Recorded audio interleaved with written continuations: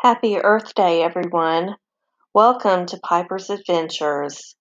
On this segment, we will be talking about reflections for Earth Day.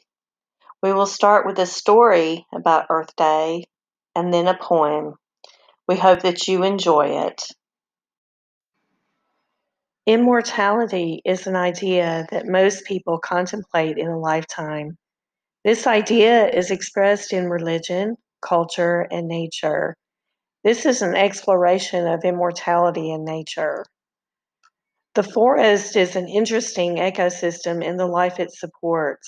There are birds and insects that have abundant lives on the food and water provided by nature.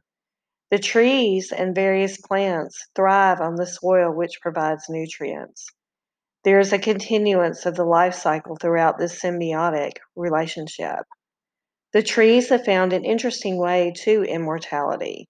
Petrified wood is trees which have been transformed into stone through a process called permineralization. Using the ingredients essential for life, the ecosystem is on the way to immortality. Once transformed, the tree is preserved for eternity. In the midst of the living is the immortality of the preserved. Throughout the continuance of life, these petrified trees witness the renewal of the forest. Every season brings rains, snow, scorching heat, and other changes in the earth that change the ecosystem, yet the petrified trees remain the same. The process of permineralization is a slow one which takes millions of years. During this time, the journey of life continues and the forest changes. Through the years, if the forest is allowed to progress naturally, then the petrified tree will observe the changes from its original home. If the forest is destroyed by fire or other means, then the petrified tree is alone or moved from the ecosystem. What does this say about immortality in nature?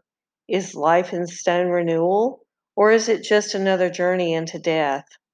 The answers to these questions lie in every person's definition in life. I believe that life and death are a journey that must continue. Nature continues to change in life, and every death contributes to renewal. When the tree becomes stone, it stagnates and does not participate in the renewal of life. Watching from stone does not lead it to continue the journey that nature encourages.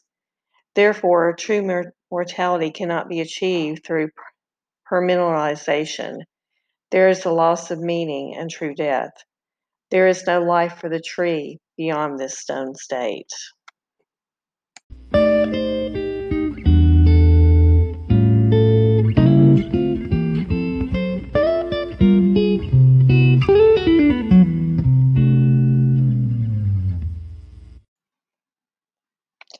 Life on Earth Day.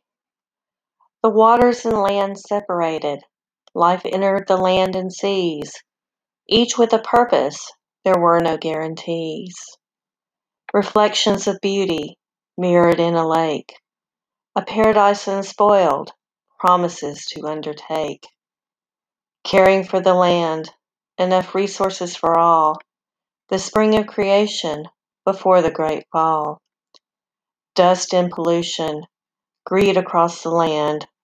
Wars spilling blood, destroying what was grand. Hope arises, each creature has a choice. To take small actions, to have a voice. The end is near, the earth cries out, you are made from me, live in paradise or die without.